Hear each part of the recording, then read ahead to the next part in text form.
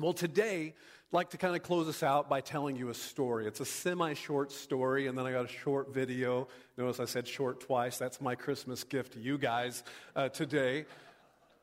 But I'd like to tell you a short story. It's one of my favorite missionary stories growing up. It was just one of those stories that really impacted me, and I'm not going to do it justice. You have to read the book, and I'll tell you where you can get the book and everything afterwards if you're interested in it.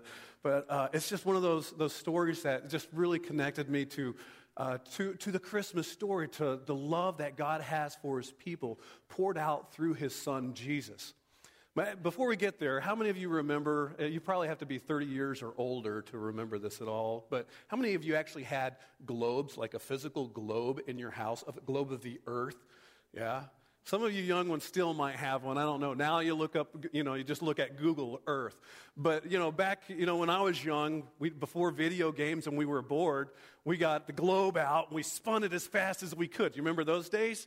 And you pull out your finger and you go, poof, and you'd stop the globe, and wherever you stopped it is where you lived. Yes, we did this for hours, and it was fun. I live in, and we just figure out all the different places we're going to live one day, and 90% of the time, where did you end up living when you spun this globe? In the Pacific Ocean. That's right, Vern. You've lived up in the middle of the Pacific Ocean. So you can imagine the surprise of this young Canadian couple when they found out that they were moving actually to, out in the middle of the Pacific Ocean. There was a man named Don Richardson, and he studied at the Prairie Bible Institute and the Summer Institute of Linguistics. And in 1962, he and his wife, Carol, along with their 7-month-old baby boy, moved to West Papua, Indonesia. And they moved there to bring the gospel of Jesus Christ to the Sawi tribe. Now, the Sawi were they were an unreached tribe. They were virtually just totally isolated from the rest of the world. And they were known, and there's a good reason they were isolated, because they were known to be headhunters and cannibals. I know, it sounds like a great Christmas story, doesn't it, already? Yeah. Never heard about, Christmas and cannibals all in the same sentence before. It's going to be a good one. So it was at a great risk of violence, a great risk, not to mention of health hazards of malaria and dysentery and hepatitis, all these different diseases, and just being isolated from modern medicine that, it was great risk to themselves that the Richardson family moved to live among the Sawi, to bring them much needed medicine, to bring them tools, and most importantly of all, to bring them the gospel of Jesus Christ. Working 8 to 10 hours a day, Don labored intensively trying to learn the Sawi language. And it was not an easy language to learn. Me, at the end of high school, I was happy to know what a verb was. Don Richardson had to learn 19 tenses for every single verb in order to learn the Sawi language, which just totally blows my mind away. And so you can imagine his excitement as he was learning the language day after day, just pouring himself into these linguistic studies for that one moment when they can finally share the gospel and the good news of Jesus Christ to the Sawi in their own tongue. What an amazing, time that will be. And everyone, pastors and missionaries and you guys, we're all in the same boat. I think we dream of that moment, where we have an audience like Jonah had. Jonah was a disobedient prophet. He had an awful message. Doom and gloom. And it just seemed like a bad scenario to be sharing with people. He didn't really build relationship or anything like that. But when he shared, the whole city responded. And, they repented of their sin and responded to the message that God had given him to bring to them. And so every missionary dreams of that moment, finally sharing the gospel and just seeing people just flocking to the altar, to the Lord, and just turning over their lives to Christ. But it was not to be so for the Richardson. The Richardsons, they shared the gospel, and it was to their utter astonishment, their amazement, that after they told the story and just poured out their hearts to the Sawi, that the hero of the story was Judas, not Jesus. I'll say that again. You might wait, hold on a second there. The hero of the story was not Jesus. It was Judas. You see, in the Sawi tribe, in their culture, treachery was something that was, let's put it this way. For a warrior to be a warrior was not enough for him to be able to just go and kill somebody. That was not enough. Treachery was idealized. A true hero, a true warrior was someone who wouldn't just rely on just brute strength, but was use his cunning and his intellect and trickery and all these other kind of forms of manipulation to find someone, their enemy, make their enemy believe that they were their friend and get them close, and then they would betray them to death. That was what was put up on a pedestal. Those were the kind of warriors that were sung about, that became legends in their own time. Treachery was idealized. Now, needless to say, a gospel that does not have Jesus Christ at the center of it has no effect. It is worthless. The people who saw Judas as a hero, they're not going to get any better. And as you can imagine, the violence did not get any better, and the violence only started getting worse and worse and worse. And here is Don and Carol Richardson with their 7-month-old baby boy, probably a little older now, their little baby boy living amongst the Sawi with this violence going on all around them, village against village, just fighting and betraying. And they just see it. It breaks their hearts. And so Don went to the Sawi and he said, "We want to be here with you. We want to bring you medicine. We want to give you tools. We want to help you. But we can't do that as long as there's violence. We're going to leave." And the Sawi, they loved the Richardsons. They didn't want to see them leave. They wanted them to stay. They were actually fighting over them, who got to be the closest with them. And so the Sawi were talking about, and they said, "Okay, Don, what we're going to do is we're going to," as they said, I think it was, "we are going to sprinkle cool waters on each other," which means to make peace. We're going to sprinkle cool waters on each other tomorrow. So Don, he didn't quite believe it. He thought they were just, pulling his chain, that they were just going to make a show of it to make them think that they had peace. But no one had peace that night. There was a tension that was building. How are these villages in the Sawi tribe, how are they going to make peace with each other after years and years of betrayal, of making each other think that they're their friends and then killing each other? How are they going to bring peace from all of that? How can they bring peace to that situation? There's no way. Don thought it was absolutely impossible. It's not going to happen. In fact, this was a powder keg waiting to go off. You're bringing these two villages together that hate each other, that are enemies, that thrive on betrayal. What's going to happen? It's just going to blow up. So from the vantage point of his home that next day, Don and Carol were able to watch and see the events that unfolded before them. They were able to see this whole thing. And again, it was just the tension that was building and building. It's almost like the animals and just everything, the environment around them knew what was going on. And everything was just still and quiet. No one moved until one man named Maheen, he came walking down the road.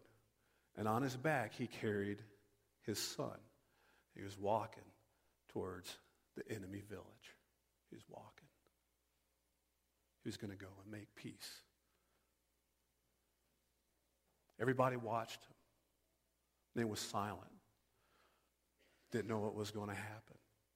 It was silent except for the wails of the boy's mother, who saw what was happening, and she started screaming. She started yelling, and she ran after Maheen and was like, no, you can't take my baby boy from me. You cannot take him.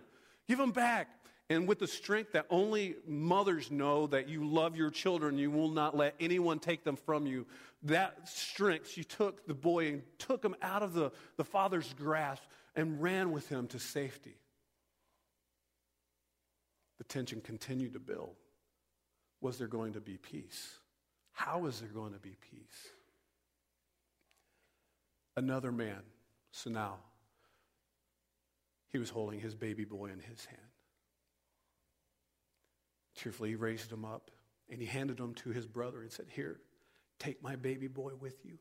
I can't bear to do it on my own. You take him, and you bring him to the other village."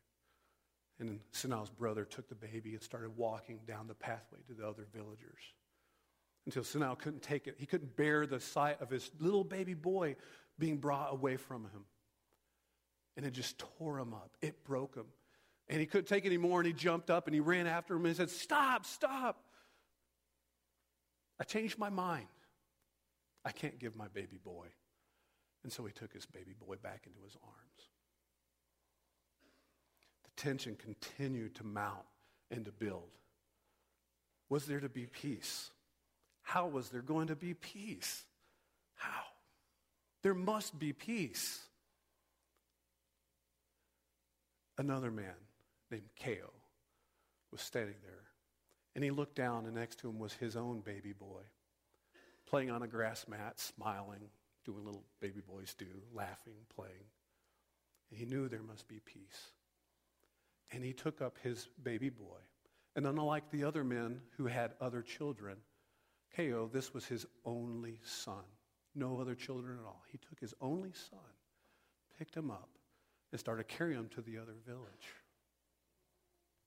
He walked, and everybody just watched him walking to the other village. He got there, and the other villagers saw him coming, and they met him out in the open area. And they came out, and he said, "Here." And he offered him his baby boy. And they received that baby boy and said, "It is enough. Let there be peace among us." He looked his enemies in the face and gave them his son. Don Richardson didn't understand what he saw unfolding right before him. And he asked them, what just happened? What did you just do? Why did you have to give your son to your enemies? And the Sawi looked at Don and said, "Don, you wanted peace. You want peace. And don't you know that there cannot be peace without a peace child? For as long as that baby lives, there will be peace between us. As long as that baby lives, if there is a wrong committed, a sin done, you can plead the name of that peace child. You can plead the name of that peace child and have it forgiven." And all of a sudden it clicked in Don's head. What an amazing redemptive analogy that God had built into that seemingly godless culture. He did not leave himself without a witness and a testimony to what God had done to reach out to his people.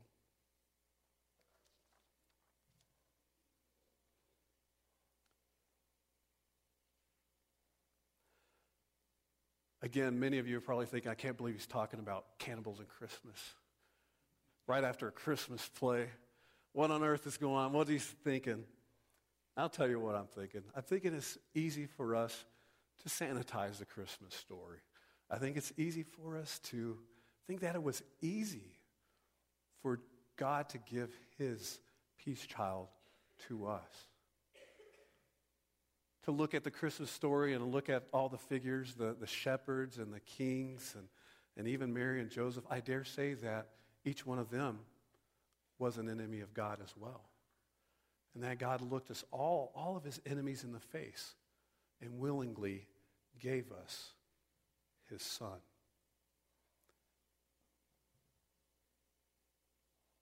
Don Richardson was able to use this cultural redemptive analogy to share the gospel with many of the Sawi, to tell them about how the amazing thing is that their peace relied on a child, and as long as he lived, there would be peace.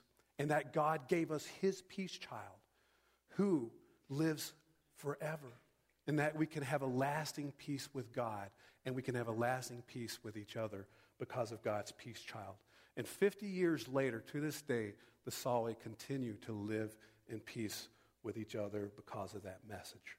Don Richardson had a quote, and I liked it, and he later on wrote, he said, "If a man would actually give his own son to his enemies, that man can be trusted."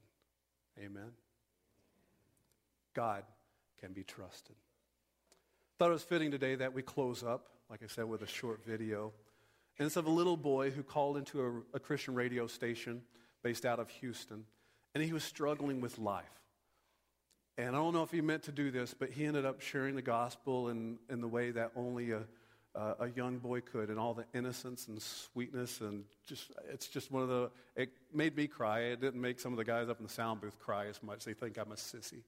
But it makes me cry every single time that I listen to it, because it's just, this boy is pouring out his heart. and tells the gospel in the process of it. And so we're just going to close with that today. So if we can go ahead and start that up, that would be great.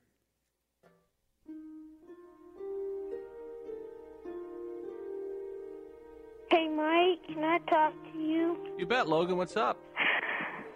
I want to tell you something that God just told me. Okay. Last night, my dad was roping this calf. And this calf had been born from a really old cow. She didn't have really the greatest milk. She didn't have, like, the vitamin C and stuff. Okay. Hold on. Mom? So cute, I guess his mom's talking to him. I'm talking right now. I'll be up in a sec. But sorry about that. But anyway, she broke her back. And this morning I went out and put her down myself. I was talking to God. I was asking God why she was special. And God said, you know, Logan, but my son was special, but he died for a purpose. It's kind of the same thing. That calf was close to me, and God's son was close to him.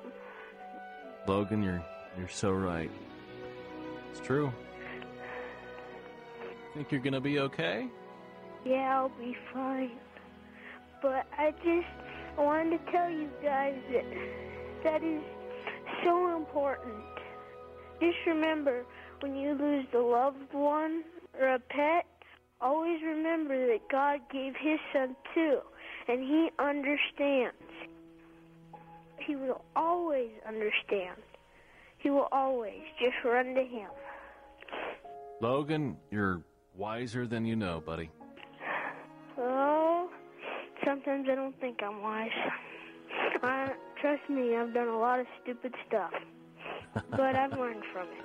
Yeah, but see, buddy, that's what makes you wise, somebody that learns from their mistakes. Oh, I just figured I'd better call and share with you guys. Love you. Love you too. Bye. Bye-bye. God understands, and we can trust him.